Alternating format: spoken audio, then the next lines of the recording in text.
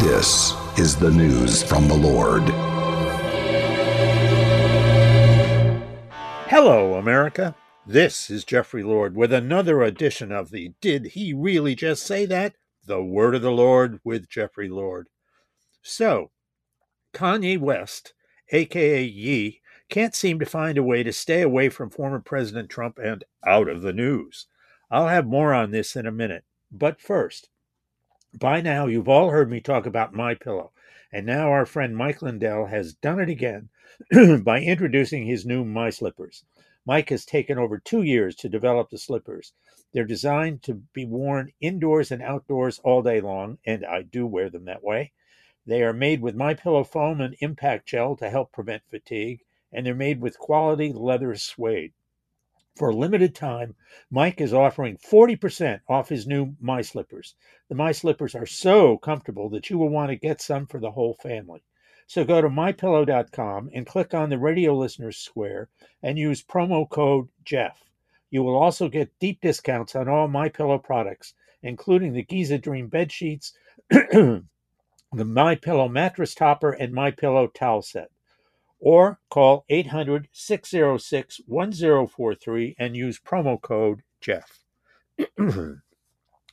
And now, one had to be living under a rock to escape the repeated headlines that Kanye West, the rapper turned media and fashion mogul who has renamed himself Ye, had called former President Trump to request a dinner at Mar-a-Lago. Trump agreed. Then, to his surprise, West showed up with a small entourage that included someone Trump did not know or know of and had never met. That would be a self-styled white supremacist and anti-Semite, whom I will not dignify by giving his name. Suffice to say that the Trump-hating media world had a meltdown, accusing the former president of himself being a white supremacist and anti-Semite, both accusations being ridiculous. Trump issued this statement saying, quote, "This past week, Kanye West called me to have dinner at Mar-a-Lago. Shortly thereafter, he unexpectedly showed up with 3 of his friends whom I knew nothing about," unquote.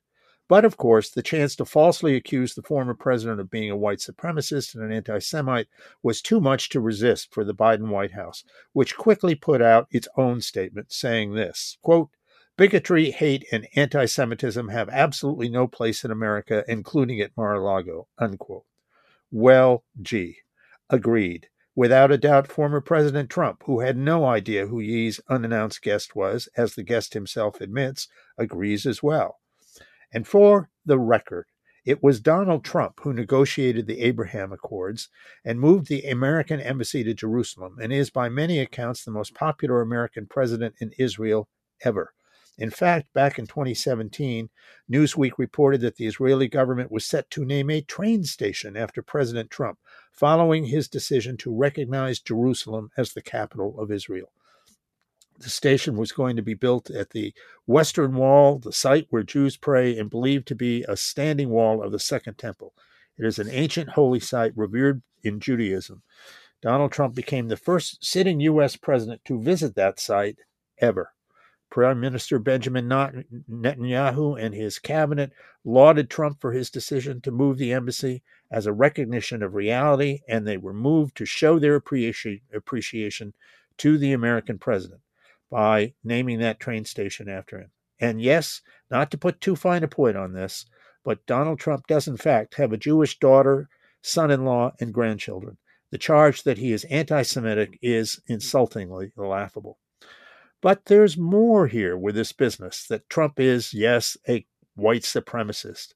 As the leftist magazine The Nation has noted, it is Joe Biden, not Donald Trump, who is proudly hung with white supremacists. The headline at one point in the magazine read this way, quote, "When Joe Biden collaborated with segregationists, the candidate's years as an anti-busing crusader cannot be forgotten or readily forgiven," unquote. The magazine went on with chapter and verse about Biden's hanging with white supremacists, the segregationist senators of his Senate career. But if the Biden White House really believes what it said in that statement about there being no place in America for white supremacy, then surely it would agree that slavery was the personification of white supremacy, bigotry, and hate. which is why I think the House GOP and presumed Speaker-to-be Kevin McCarthy have a golden opportunity to right a 157-year-old decidedly bigoted, hateful, and racist wrong by the Democratic Party. What is that opportunity? I would suggest it's time for a House resolution calling on President Joe Biden to officially apologize for his party's once very seriously official and repeated support of slavery from 1840 to 1860, not to mention the Democratic Party's long, very long, history of supporting the ugliest kind of racism imaginable. So let's talk about that history for a minute. As Democrats prepared to nominate Senator Barack Obama to be the first black president in 2008, the Democratic National Committee and its then chairman Howard Dean made a point of whitewashing the party's horrific and lengthy record of racism on the DNC's own website. The omission, the whitewashing, was in the section of the DNC website that described the party's history. The missing history, some 52 years, raised the obvious question of whether the Democrats are unable or simply unwilling to put their party on record as taking direct responsibility for one of the worst racial crimes of the ages. Here we are at the end of 2022, and the obvious answer is still no. So let me run through that missing history that Joe Biden and his party refused to discuss, much less apologize for, as they falsely accused Trump. What did the Democratic National Committee quietly not mention in their whitewash party history? Here's a list. Buckle in. There was no reference to the number of Democratic Party platforms supporting slavery. There were 6 from 1840 to 1860. There was no reference to the number of Democratic presidents who owned slaves. There were 7 from 1800 to 1861. There was no reference to the number of Democratic Party platforms that either supported segregation outright or were silent on the subject. There were 20 from 1868 through to 1948. There was no reference to Jim Crow, as in Jim Crow laws, nor was there reference to the role Democrats played in creating them.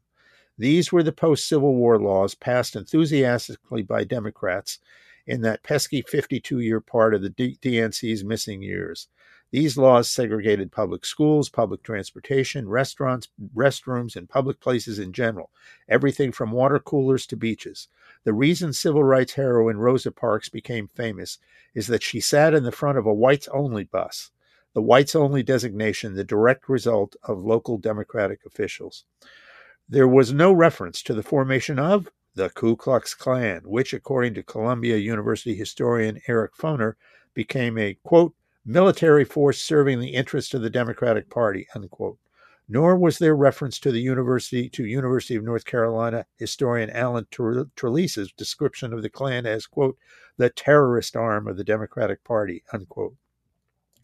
There was no reference in the DNC website to the fact that Democrats in Congress had opposed the 13th, 14th, and 15th Amendments to the Constitution. The 13th banned slavery. The 14th effectively overturned the infamous 1857 Supreme Court Dred Scott decision, which was made by Democrat pro-slavery Supreme Court justices, by guaranteeing due process and equal protection to former slaves. The 15th Amendment gave Black Americans the right to vote. There was no reference to the fact Democrats opposed the Civil Rights Act of 1866. That was passed by the Republican Congress over the veto of Democratic President Andrew Johnson. The law was designed to provide blacks with the right to own private property, sign contracts, sue, and serve as witnesses in a legal proceeding. There was no reference to the Democrats' opposition to the Civil Rights Act of 1875. That was passed by a Republican Congress and signed into law by Republican President Ulysses Grant. The law prohibited racial discrimination in public places and public accommodations. There was no reference to the Democrats' 1904 platform, which devoted a section to, quote, sectional and racial agitation, unquote, claiming that the Republican Party's protest against segregation and the denial of voting rights to blacks sought to, quote, revive the dead and hateful race and sectional animosities in any part of our common country, unquote, which in turn, quote, means confusion, distraction of business, and the reopening of wounds now happily healed, unquote. Excuse me. There was no reference to four Democrat platforms from 1908 to 1920 that were silent on blacks, segregation, lynching, and voting rights as racial problems in the country and as they mounted. By contrast, the Republican platforms of those years specifically addressed rights of the quote rights of the Negro, quote unquote, in 1908, opposed lynchings in the platforms of 1912, 1920, 1924, and 1928. And as the New Deal from Franklin Roosevelt kicked in, it spoke out about the dangers of making blacks, quote, wards of the state, unquote. There was no reference to the DNC sponsored Democrat Convention of 1924, known to history as the Klan Bake. The 103 ballot convention was held in Madison Square Garden in New York City. Hundreds of delegates were members of the Ku Klux Klan. The Klan so powerful that a plank condemning Klan violence was defeated outright. To celebrate, the Klan staged a rally with 10,000 hooded Klansmen in a field in New Jersey directly across the Hudson from the site of the convention. It was attended by hundreds of cheering convention delegates. The rally featured burning crosses and calls for violence against African Americans and Catholics. There was no reference on this website to the fact that it was Democrats who segregated the federal government of the United States, specifically at the direction of President Woodrow Wilson, the quote-unquote progressive Democrat, upon taking office in 1913. There is a reference to the fact that President Harry Truman integrated the military after World War II. Good for Harry. There was reference to the fact that Democrats created the Federal Reserve Board, passed labor and child welfare laws, and created Social Security with Wilson's New Freedom and FDR's New Deal. But there was no reference that these programs were created as the result of an agreement to ignore segregation and the lynching of blacks. Neither was there a reference to the thousands of local officials, state legislators, state governors, U.S. congressmen, and U.S. senators who were elected as supporters of slavery and then segregation between 1800 and 1965. Nor was there reference to the deal with the devil that left segregation and lynching as a way of life in return for election support for three post-Civil War Democrat presidents, Grover Cleveland, Woodrow Wilson, and Franklin Roosevelt. There was no reference that three-fourths of the opposition to the 1964 Civil Rights Bill in the U.S. House of Representatives came from Democrats, or that 80% of the nay vote on the bill in the United States Senate came from Democratic senators.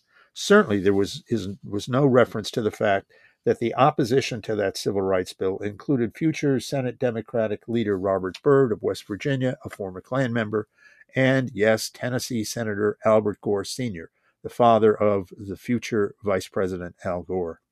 And last, but certainly not least, there was no reference to the fact that Birmingham, Alabama Public Safety Commissioner Bull Connor, who infamously unleashed dogs and fire hoses on civil rights protesters, was in fact, yes indeed, both a member of the Democratic National Committee and the Ku Klux Klan.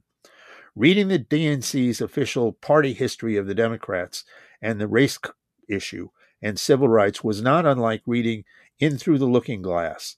When I use a word, Humpty Dumpty said in rather a scornful tone, it means just what I choose it to mean, neither more nor less. And these people, Joe Biden and company and people in the media, are accusing Donald Trump, of all people, of being a supporter of white supremacy? Really? Really? And here's the kicker.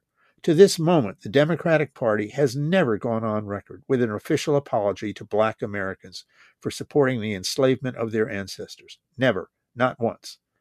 Question. Isn't it about time? If the Biden White House and Trump critics are genuinely concerned about an accidental dinner guest at Mar-a-Lago, to re-emphasize a guest the former president did not invite or even know was going to show up and didn't know who he was, then isn't it more than past time for an official party apology from today's titular leader of the Democratic Party, Joe Biden, an apology for the repeated, decidedly official support for slavery by the Democratic Party that, in fact, had a serious impact on actual public policy and the lives of Black Americans? This is something that has not been done in the 157 years since slavery was abolished, and abolished over the objections, I might add, of Democrats in Congress. So, I would suggest the need for a simple Republican House resolution calling on the Democratic Party leader of today, President Biden, to apologize on behalf of his party, an apology for unarguably the most horrendous party-supported evil in American history, not to mention that very long list of other decidedly racist actions. That apology would be coming 157 years late, but better late than never, and it should pass unanimously with Joe Biden's support and that of every single House Democrat. Right? Right? For the word of the Lord, this is Jeffrey Lord. Stop by my website, thejeffreylord.com, to catch up on the news and views not to be found in the liberal media. And oh yes, as the season has arrived, I am not afraid to say that oldest of sentiments, Merry Christmas.